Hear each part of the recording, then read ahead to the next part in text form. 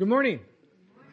All right. Well, welcome to Calvary Chapel Iwakuni. Great to be here with you guys to worship the Lord. Excited for all that He has in store for us. I want to see some new faces. Just pray that the Lord ministers to you as you gather with us this morning. We're glad to have you.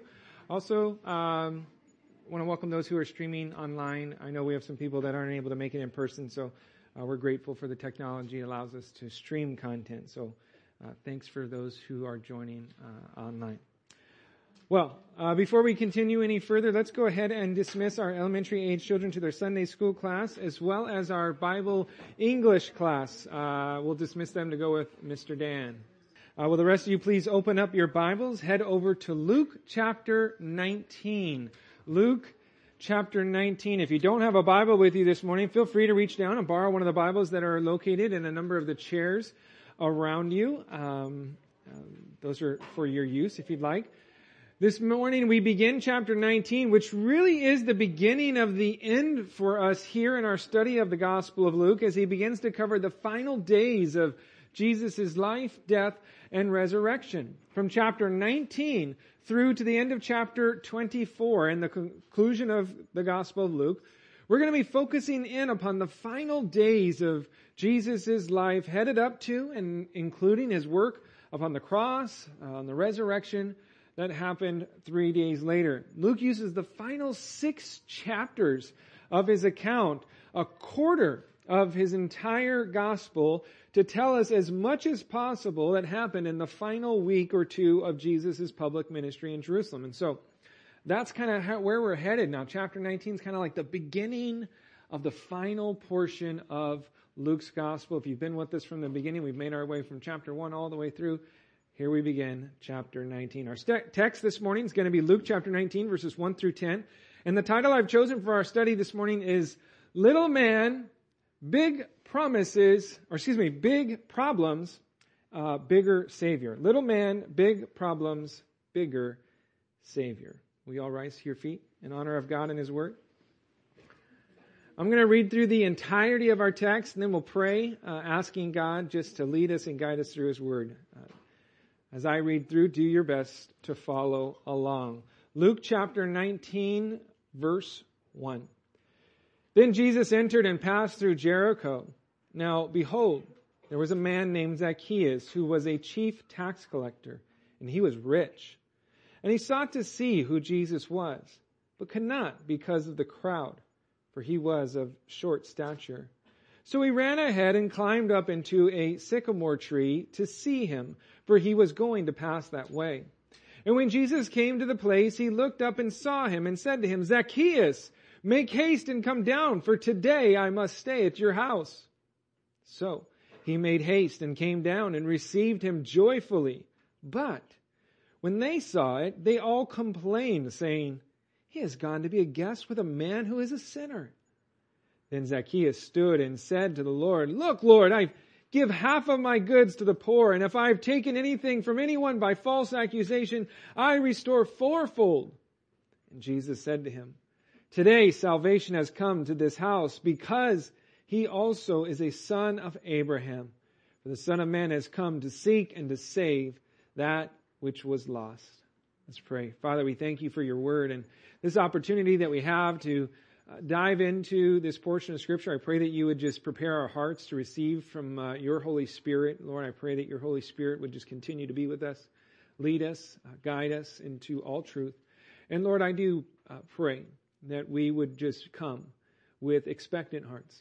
And Lord, I pray that we would come with open hearts, that you are going to speak and that we're going to be open to that word you speak to us. And so, Lord, give us ears to hear, give us hearts to obey. We ask this all in Jesus' name. Amen. Amen. You may have a seat. Our account this morning is an account that is only found in Luke's Gospel. But it is one that I think most of you have probably heard about. If you were raised in church, or if you've spent any significant amount of time serving in children's ministry, then I'm quite sure you've heard about the details of our account this morning. Though I was not raised in the church, I didn't come to know the Lord until I was 21 years old. I have had the privilege and honor of serving God's little ones through the years. Prior to being the pastor here in Iwakuni, I served in children's ministry in some form or fashion for about 12 years.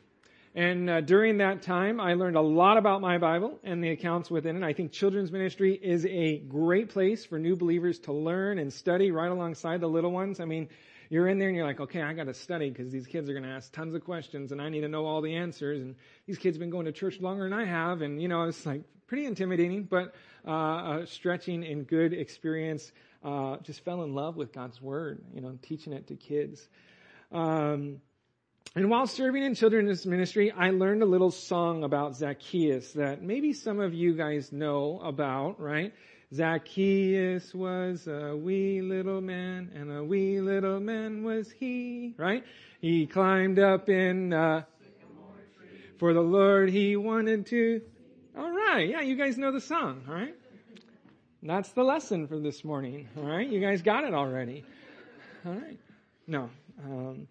While, that little jingle may ring in our ears every time we hear the name Zacchaeus or, we read of Luke's account here in chapter 19, there is much more for us to learn from this amazing account. And so as we go through this account, I want you guys to realize and understand something. We're going to see how the account of Zacchaeus, the problems that he faced, how he responded to the Lord's calling upon his life, they actually serve as a real life example of many of the things that Jesus just taught us about in chapter 18. Okay, if you go back and you look through chapter 18, you'll see this. In chapter 18, we read of the parable of the persistent widow who continually came before the judge, seeking him to right the wrong that had been done to her. And we're going to see, in like manner, Zacchaeus' persistence in his desire to see Jesus. We read of the parable of the Pharisee and the tax collector, how the tax collector left the temple justified because of his humility, his understanding of the sin that he had committed. As well, we'll see, Zacchaeus too was a tax collector, and he too will end up justified before the Lord. Jesus taught about the need to receive the kingdom like a child. And we're going to see and note how Zacchaeus' actions, they lined up more with the actions of a child, more so than a man of position and power. Also in chapter 18, Luke records for us Jesus' interaction with the rich young ruler and what kept him from following after Jesus. Zacchaeus is really the antithesis of the rich young ruler, a great lesson in contrast. Jesus spoke about how difficult it is for a rich man to enter into heaven, and the disciples, they wondered, well, if the rich cannot be saved, well then who can be, right? And Jesus said the things which are impossible with men are possible with God. And so Zacchaeus is a lesson in the impossible made possible by God. Jesus even told of the rewards that await those who sacrifice for the sake of the kingdom and how God gives much more than what we ever give up. Zacchaeus will give up nearly all he had, but will end up gaining something of immeasurable value in return. And so, as I mentioned, this account really it's an object lesson. It's a real life example of many of the things Jesus had just taught about in chapter 18. And so we'll dive back into our text, begin our study by noting the details from our first couple of verses. Read with me verses 1 and 2 again. It says, "Then Jesus entered and passed through Jericho.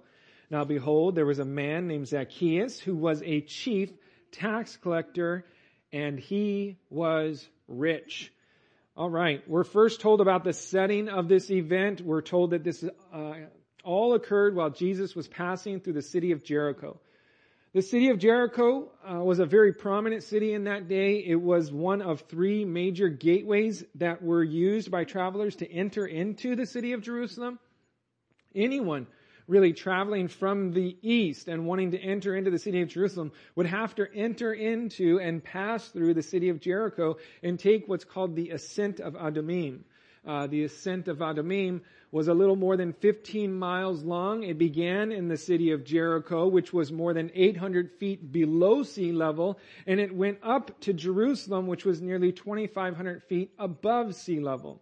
And though this was not a great route to take because it was, a steady incline and not so easy to do, it was also notorious for robbers and thieves that would hide out along the road, waiting for exhausted travelers to pass through.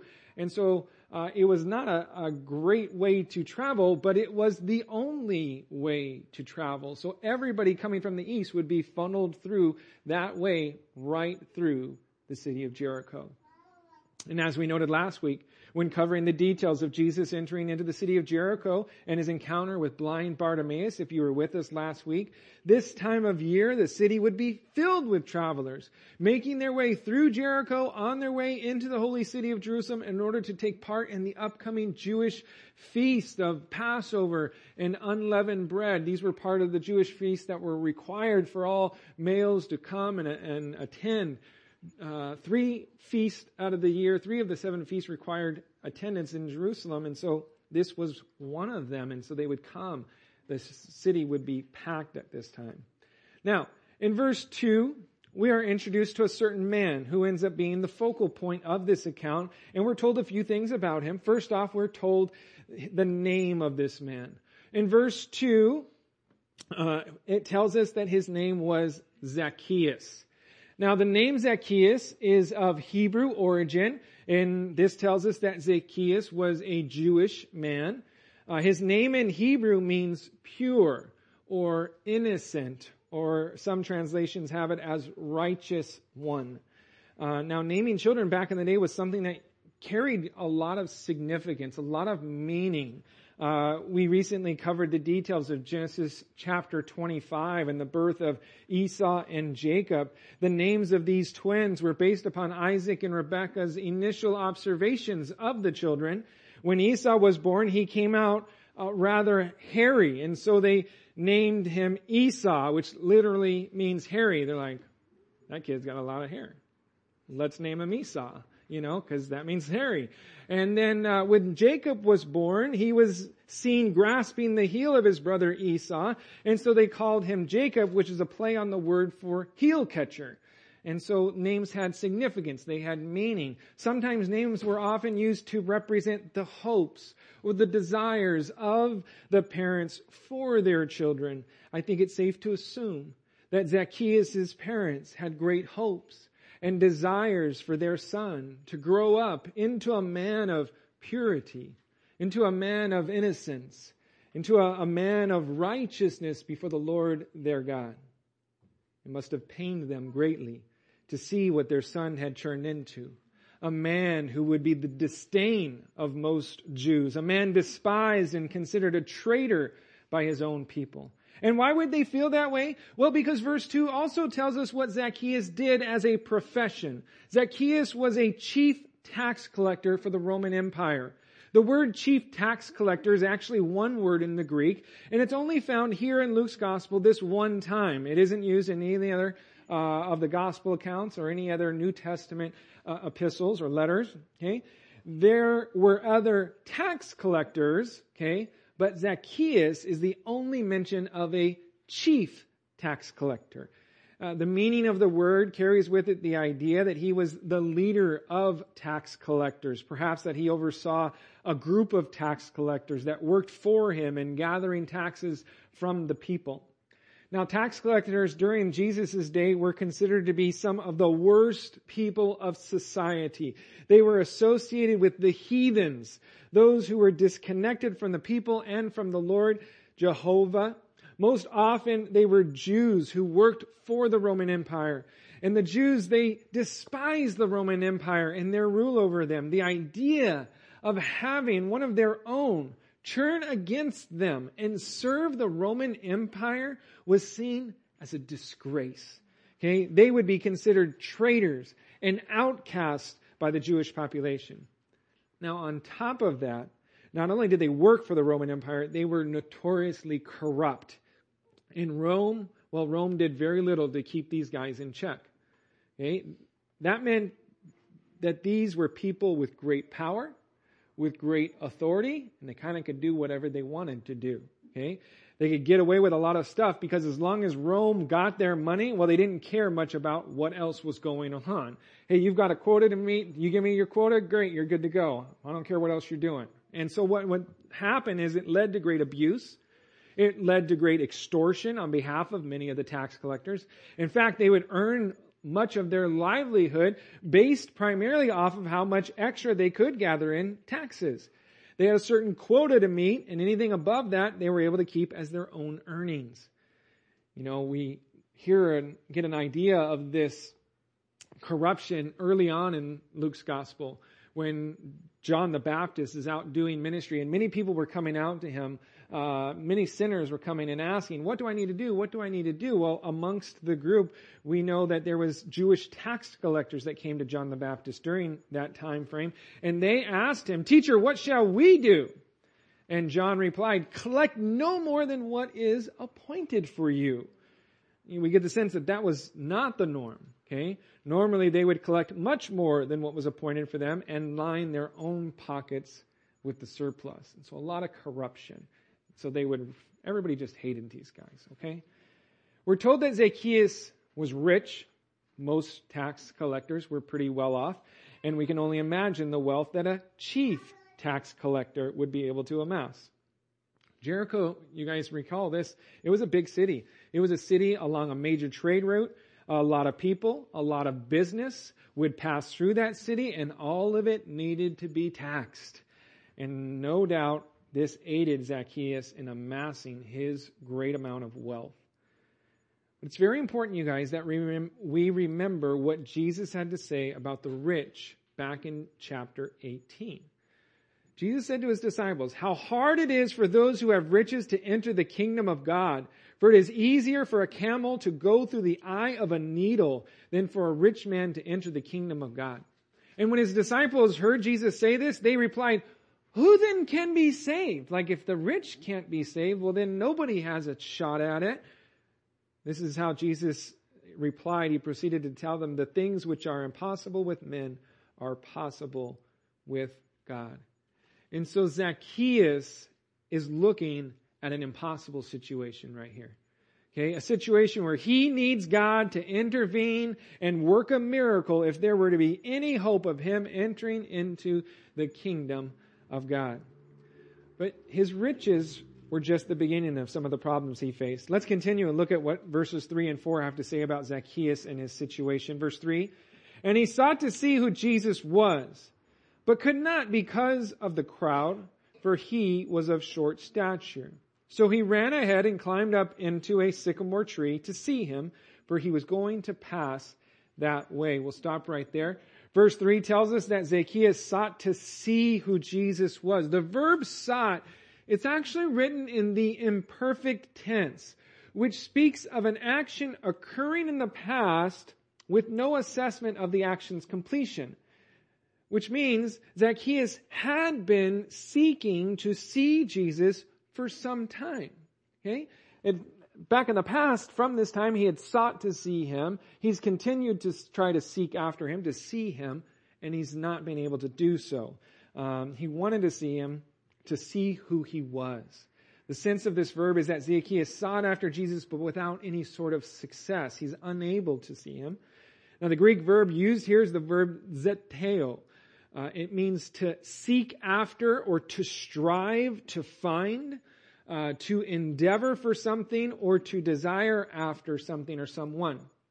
Zacchaeus had been seeking for, striving to find opportunity to see for himself who this Jesus was.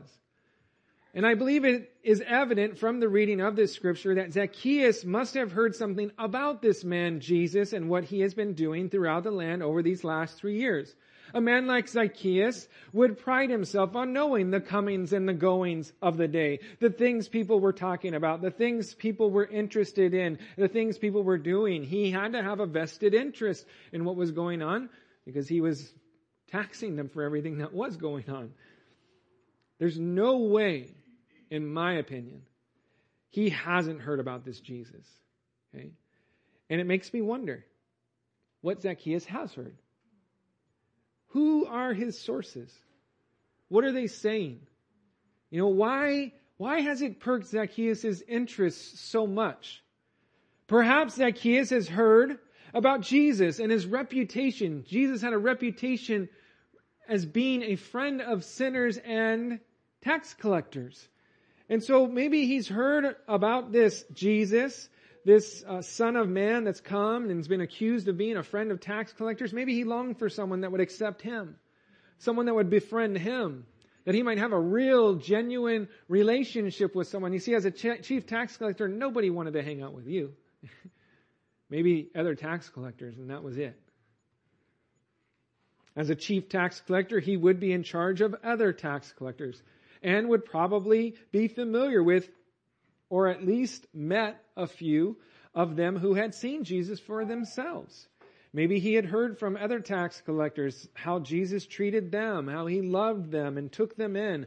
How many of them turned their lives around and started following after him once they had met with him. We do know that one of Jesus' own 12 disciples, Matthew, also known as Levi, was himself a tax collector prior to Jesus calling him to follow him. It makes me wonder if Zacchaeus and Matthew knew each other. If Zacchaeus was a chief tax collector, maybe he knew all the other tax collectors in and through that area. I wonder if Matthew had ever shared with Zacchaeus about the Lord. Or maybe even if Matthew had been praying for Zacchaeus. We don't know. And we can't say for certain, but it definitely perks my interest. All we know with certainty is that this man, for whatever reason, he has been seeking after Jesus, but unable to get a glimpse of him, unable to see for himself who this Jesus was. I do find it very interesting, and I think it worth noting, that Zacchaeus was a man of power, a man of prominence. Okay, he had position, he had great prosperity, the things that so many in this world seek after. He had them all, and yet he's still seeking after something else. You see, those things, they did not satisfy him. He longed for something more. He longed for something of meaning, something that would give to him purpose. He was still empty. He's still searching for something else. He had power, position, prestige, prosperity, but he lacked purpose. And he lacked a personal relationship with Jesus Christ. In our text, there are two things that Luke mentioned as barriers to Zacchaeus in this immediate situation. First of all, Zacchaeus was limited in his ability to see Jesus simply because of the crowd. The crowd was no doubt large, and it could simply mean that it was difficult for Zacchaeus to make his way through the crowd. But I wonder if it wasn't something else. The mere idea perhaps, of Zacchaeus as a chief tax collector entering into a large crowd of people was probably something that brought on a bit of fear. Everyone hated this guy, okay? And how many people would long to just take their shot at the chief tax collector trying to squirm his way through a large crowd, especially he's a little short, so you just kind of swing your elbow and bop him right in the nose or whatever. Yeah. There could be a lot of people that could do a lot of harm within a large crowd. And so this crowd, the idea of him entering into it to try and see Jesus simply was not an option for Zacchaeus. The second thing Luke mentions is the fact that Zacchaeus was of short stature. Okay, the more politically correct way we say is vertically challenged. I know a few people who are sensitive to the S word, so we don't say that. Okay, because he was a wee little man, it was difficult for him to see up over the crowd, to know where Jesus was, how to get to him. What could he do? Does he risk his life, throw himself into the masses and hope that they don't beat the life out of him? He can't make himself grow any taller, okay? But his chance to see Jesus is right before him. It almost seems like it might be slipping away. What is he to do? What could he do? Verse 4 tells us what he did. Zacchaeus decided to run ahead along the path Jesus was taking, climb up into a tree in order to see Jesus when he passed by. Now this would be a very odd thing to see. No self-respecting man of position and power would be seen running in public. This would be considered beneath them. Criminals run. Children run. Peasants run. Workers may run. But not men of power. Okay, not men of position like Zacchaeus. And even more degrading would be to see a man of Zacchaeus' position and power to climb up a tree Again, that was something a man like him would never do. Climbing trees was for children. But something inside of Zacchaeus drove him to act like a child. His curiosity about the Lord, who he was, how he treated other tax collectors, it drove him to the place where he didn't care what others thought about him or whether they would laugh at him for running and climbing up a tree. He didn't care if they sneered at him or mocked him. He was determined not to miss his opportunity to see who Jesus was for himself. Again, looking back in chapter 18, it was Jesus who said, "Let the little children come to me and do not forbid them, for such is the kingdom of God. Assuredly, I say to you, whoever does not receive the kingdom of God as a little child will by no means enter it." Here we see elements of that childlike faith in Zacchaeus developing. He didn't care about what others would say or do or think about him running up the street, climbing up into a tree. He was determined to see Jesus. It reminds me of what the prophet Jeremiah said when he spoke on behalf of the Lord to the children of Israel. He said, "And you will seek me and find me when you search for me with all your heart." Isaiah the prophet proclaimed, "Seek the Lord while he may be found. Call upon him while he is near." You see, when God is doing a work, when he is stirring in your heart, the time to respond is then and there. Okay? As he draws us to himself, we need to respond with all our hearts. We need to seek after him while he may be found, while he is near. We need to take advantage of the opportunities that we have when God is moving and when God is stirring our hearts. I think it's plain to see that God has created a desire for him within Zacchaeus. Zacchaeus longs to see Jesus for who he is. And though Zacchaeus may not have recognized what was happening, it's evident that God was working upon his heart. It was John Calvin that wrote, "Curiosity and simplicity are a sort of preparation for faith." God had put that curiosity within him. Zacchaeus longed to see Jesus, and what was being birthed in him was something extraordinary, something miraculous. Let's read our next verse, find out what happened next after Zacchaeus climbed up that tree. Read verse 5 with me. "And when Jesus came to the place, he looked up and saw him and said to him, 'Zacchaeus, make haste and come down, for today I must stay at your house.' As Jesus passed by and looked up, there was Zacchaeus hanging out in a tree. Jesus saw Zacchaeus, and I wonder what that first look must have been like for Zacchaeus. Zacchaeus had been trying for quite some time to see who Jesus was for himself, for him to lay eyes upon him. And as Jesus passed by, it was Jesus that looked up at him. Jesus saw him. You see, what Zacchaeus didn't know or understand is that Jesus was the one seeking after and longing to see him. Zacchaeus thought he was the one longing to see Jesus, when in fact it was Jesus that was longing to see him. This divine appointment was set in place by the Lord. It was the Lord who was orchestrating these events, providing this opportunity for Zacchaeus to respond to Jesus. And you guys know the same is true for each and every one of us. God seeks after us. Okay, he sees us. He sees us in our longing for something more. He sees us in our emptiness. He sees us trying to fill our lives with a whole lot of junk that simply will not satisfy, and he longs to meet our needs. He longs to be the answer for our continual search for meaning and purpose. He longs to fill the void in us that only he can fill. Jesus not only looked up at Zacchaeus and saw him, but verse 5 also describes how Jesus called Zacchaeus by name. I wonder what Zacchaeus must have thought when he first caught eyes with Jesus, looked upon him for the first time, and then to hear Jesus call out to him by name. I imagine it was overwhelming for him. Jesus declared in the Gospel of John, "He who enters by the door is the shepherd of the sheep. To him the doorkeeper opens, and the sheep hear his voice, and he calls his own sheep by name, and he leads them out." Jesus knows us all by name. I thought it was interesting. You got Joshua, Jenny, Jen, and Josh. I thought, oh, wow, did they do it on purpose? God knows each of you by your names, even when you sit right next to each other, right? Okay? God knows each and every one of us by name. He knows more about us than we know about ourselves. The very number of hairs upon our heads, they are counted by the Lord. He knows everything there is to know about us. He knows our every thought, our every word, our every action. He knows what is hidden in the deepest recesses of our hearts and minds, and He loves us without end. Jesus knew Zacchaeus long before that afternoon in Jericho.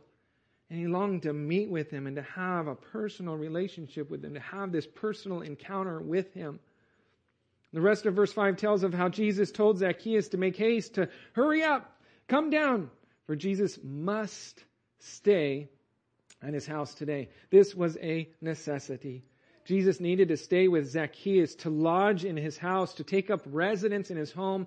It was a must. And I believe this is a beautiful picture of the work that Jesus does in us when He calls us to come to Him. He invites us to come to Him so that He may take residence not just with us, but within us.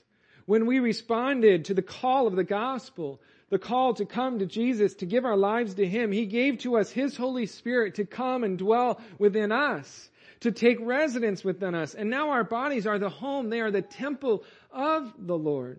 Paul writes to the church in Corinth, do you not know that you are the temple of God and that the Spirit of God dwells in you?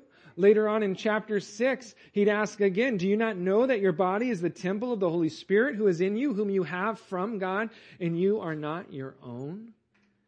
Because we responded to His gracious call to us, we are now able to abide with Christ, to dwell with Him now through the Spirit, and to dwell with Him forever in heaven. Well, let's read a few different responses that took place as a result of this calling unto Zacchaeus. Read with me verses 6 and 7. So he made haste and came down and received him joyfully. But when they saw it, they all complained, saying, he has gone to be a guest with a man who is a sinner. Well, two responses are seen in our text. We'll start with Zacchaeus' response to Jesus' call to him. We see that he immediately obeyed exactly what Jesus told him to do. Jesus called him by name, told him to make haste and come down, and Zacchaeus' response was to immediately respond in obedience to that call. He didn't waste any time in responding to Jesus. You know, I imagine Zacchaeus probably had questions for Jesus, like, how did you know my name? Or how long will you be staying? Or maybe not to mention just the questions that I believe he probably was pondering while seeking after the Lord. Like, why was he willing to be a friend to tax collectors when all the rest of society wanted nothing to do with him? But those questions he no doubt had, they did not cause him to delay in responding to Jesus. You see, there are people today who have been seeking for answers, who have been looking for meaning and purpose in life, and God has been calling out to them, and He's been working upon their heart, but they let the unknown keep them from submitting to the Lord completely. They have questions, and they want to find all the answers before yielding their life to the Lord. Listen, that's simply not how it works. The answer to the most important question, you guys, is Jesus. Okay? Jesus is the answer to our greatest need. And you know what? All the other questions, they aren't nearly as important as that one. Okay? Don't let questions, the unknown, keep you from responding to the Lord and being obedient to that call. Listen, Jesus doesn't give us all the answers. I'm not going to stand up here and lie to you and tell you, oh, well, you just need to come to Jesus and then He'll give you all the answers. That's not true. Jesus doesn't give us all the answers. I still have questions. I've been walking with the Lord for quite some time now. But I found, and maybe you have as well, that Jesus was and He continues to be the answer to my biggest questions. And the rest, you know, I can entrust to Him. He's proven to be more than sufficient for me, more than faithful. And I can trust Him with those questions I have and those uncertainties I have. I don't have to have all the answers. Zacchaeus didn't waste any time. We're told that he received Jesus joyfully. He welcomed him into his home with gladness and great joy. And we don't know exactly when the spiritual conversion took place, but we get the sense that when Zacchaeus welcomed him into his home, that this was not just talking about a physical act, but a spiritual one as well. Zacchaeus became the guest in his own house, for Jesus was now his master. He was ready to obey the Lord, do whatever was necessary to establish a genuine testimony before the people. Speaking of which, the people in the crowd is the other response we read about in verse 7. How did the people respond to Jesus going to stay at the house of Zacchaeus, a well-known sinner? We're told that they complained about it. The word carries the idea of grumbling and murmuring. Remember, the people hated Zacchaeus and men like him. He was seen as a traitor and heathen to the Jewish people. How on earth could Jesus go and stay with such a wicked, horrible person like Zacchaeus? Does he not know what this man has done? Does he not know how he has robbed us blind? How he has become a puppet in the hands of the Roman Empire that oppresses us? How could he do such a thing? Let me tell you something. Jesus knew full well who Zacchaeus was. Jesus knew exactly what he had done.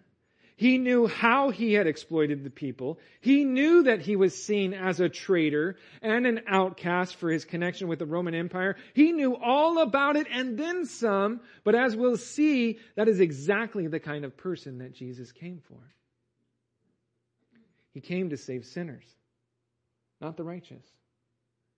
When Matthew, the tax collector, came to faith in Jesus Christ, he responded to his own call to Jesus. He threw a great feast for Jesus in his own house.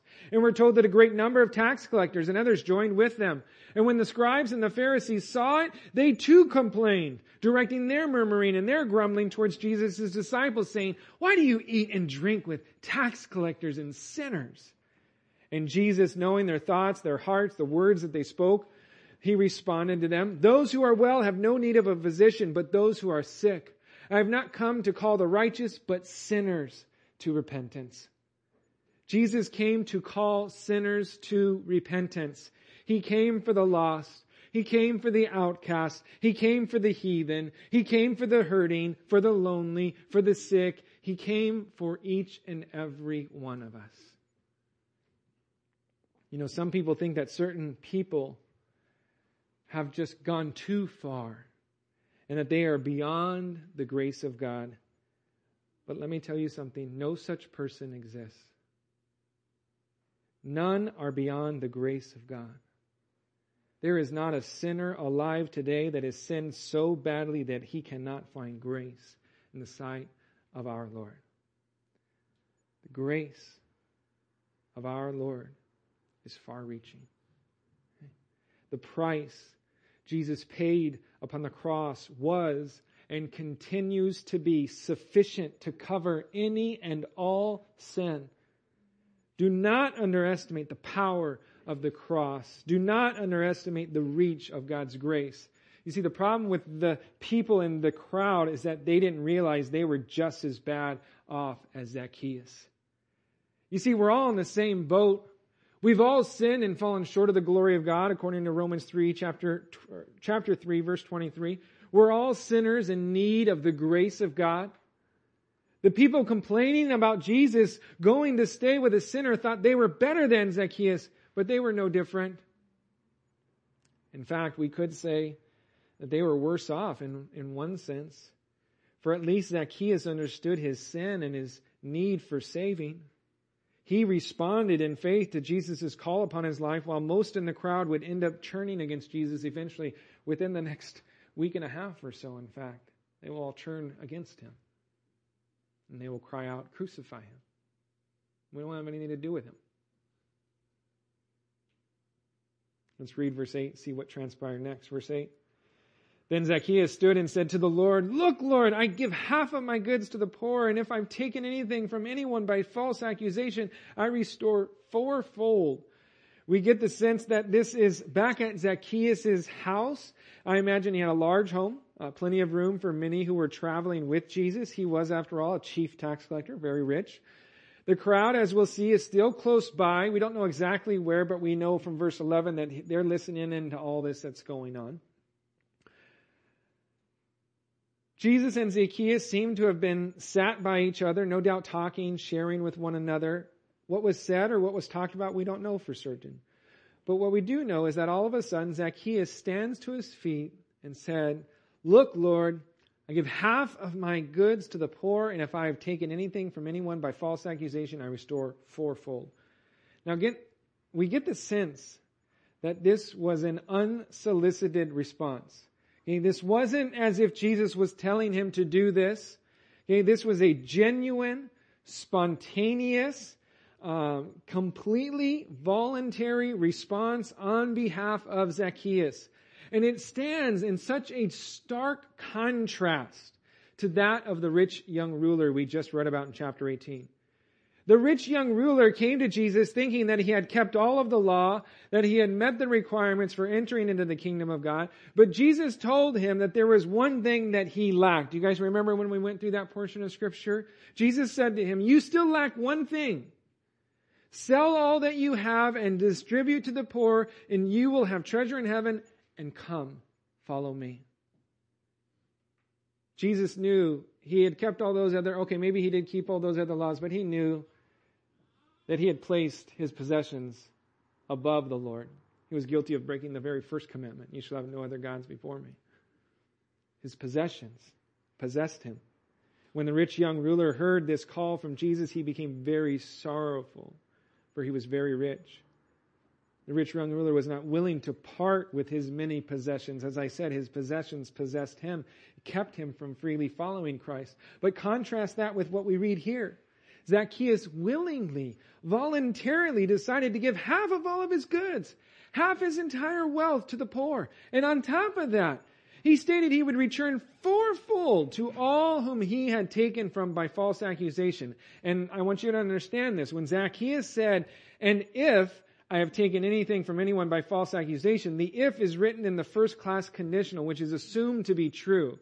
Okay, we can almost read it as since. Okay, Zacchaeus was admitting and confessing his sin and stating how he planned on making amends for the wrongs that he had done. "Since I have done this, okay, this is what I'm going to do. I'm going to return back everyone I've defrauded fourfold." Now, the law was very specific when it came to people being robbed or stolen from and how restitution was to be made.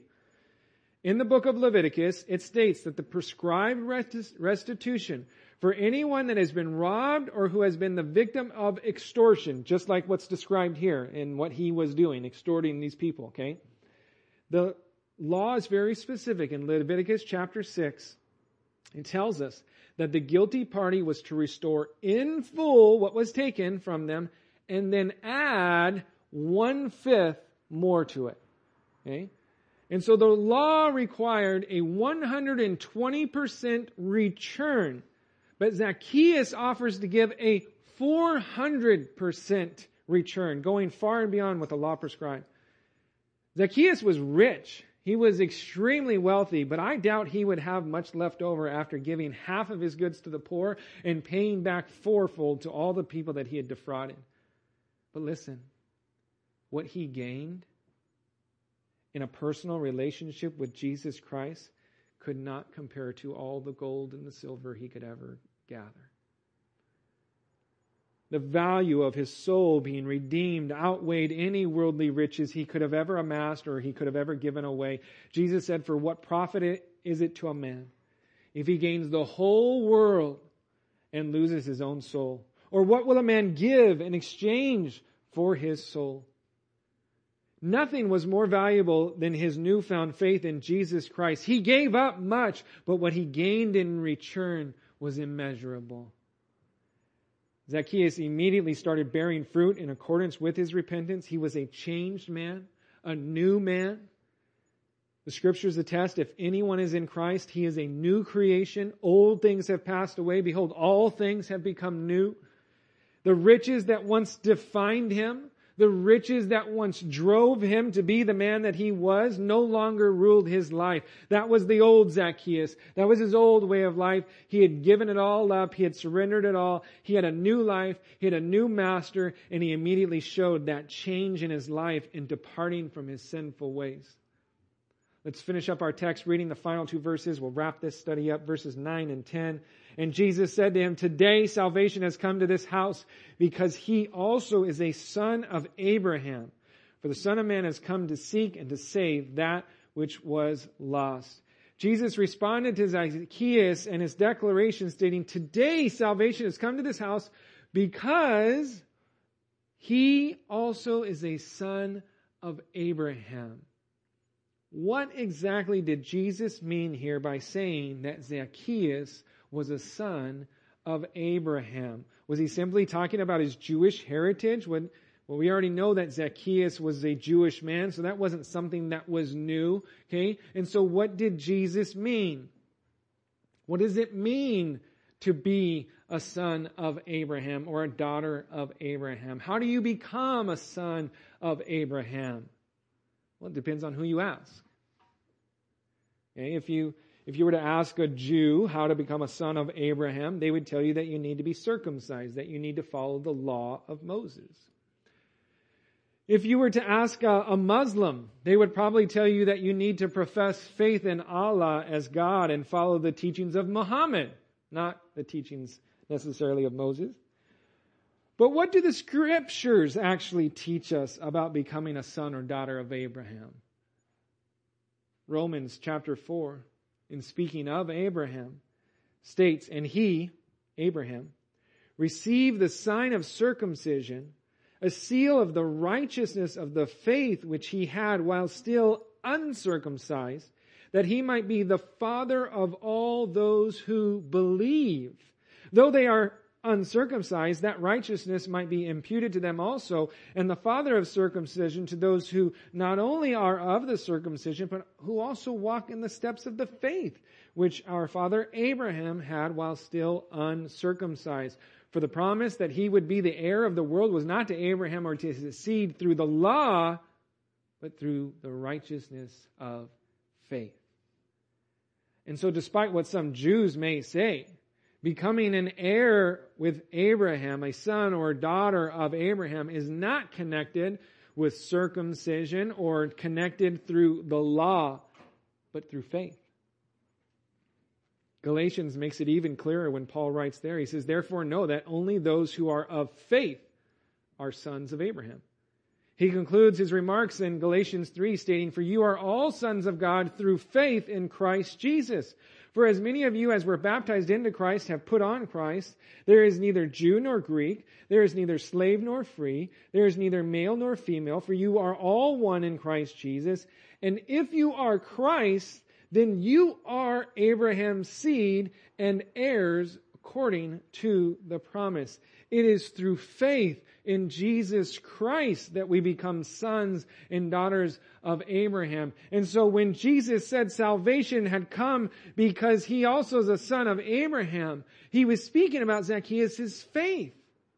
It was through his faith that he became a son of Abraham, who is, we refer to him, the father of faith. It wasn't through his works. His works did not save him. His giving half of his goods to the poor didn't bring salvation to his household. Promising to return fourfold to those whom he had wronged did not bring salvation to his household. It was faith in Jesus Christ. The works that followed, well, they were simply evidence of his faith in action. And I think it's important that we do remember the words of James here as well. James said, "Was not Abraham our father justified by works when he offered Isaac his son on the altar? Do you see that faith was working together with his works? And by works faith was made perfect." Your translation may read, "made complete." James talks about how our faith without works is what?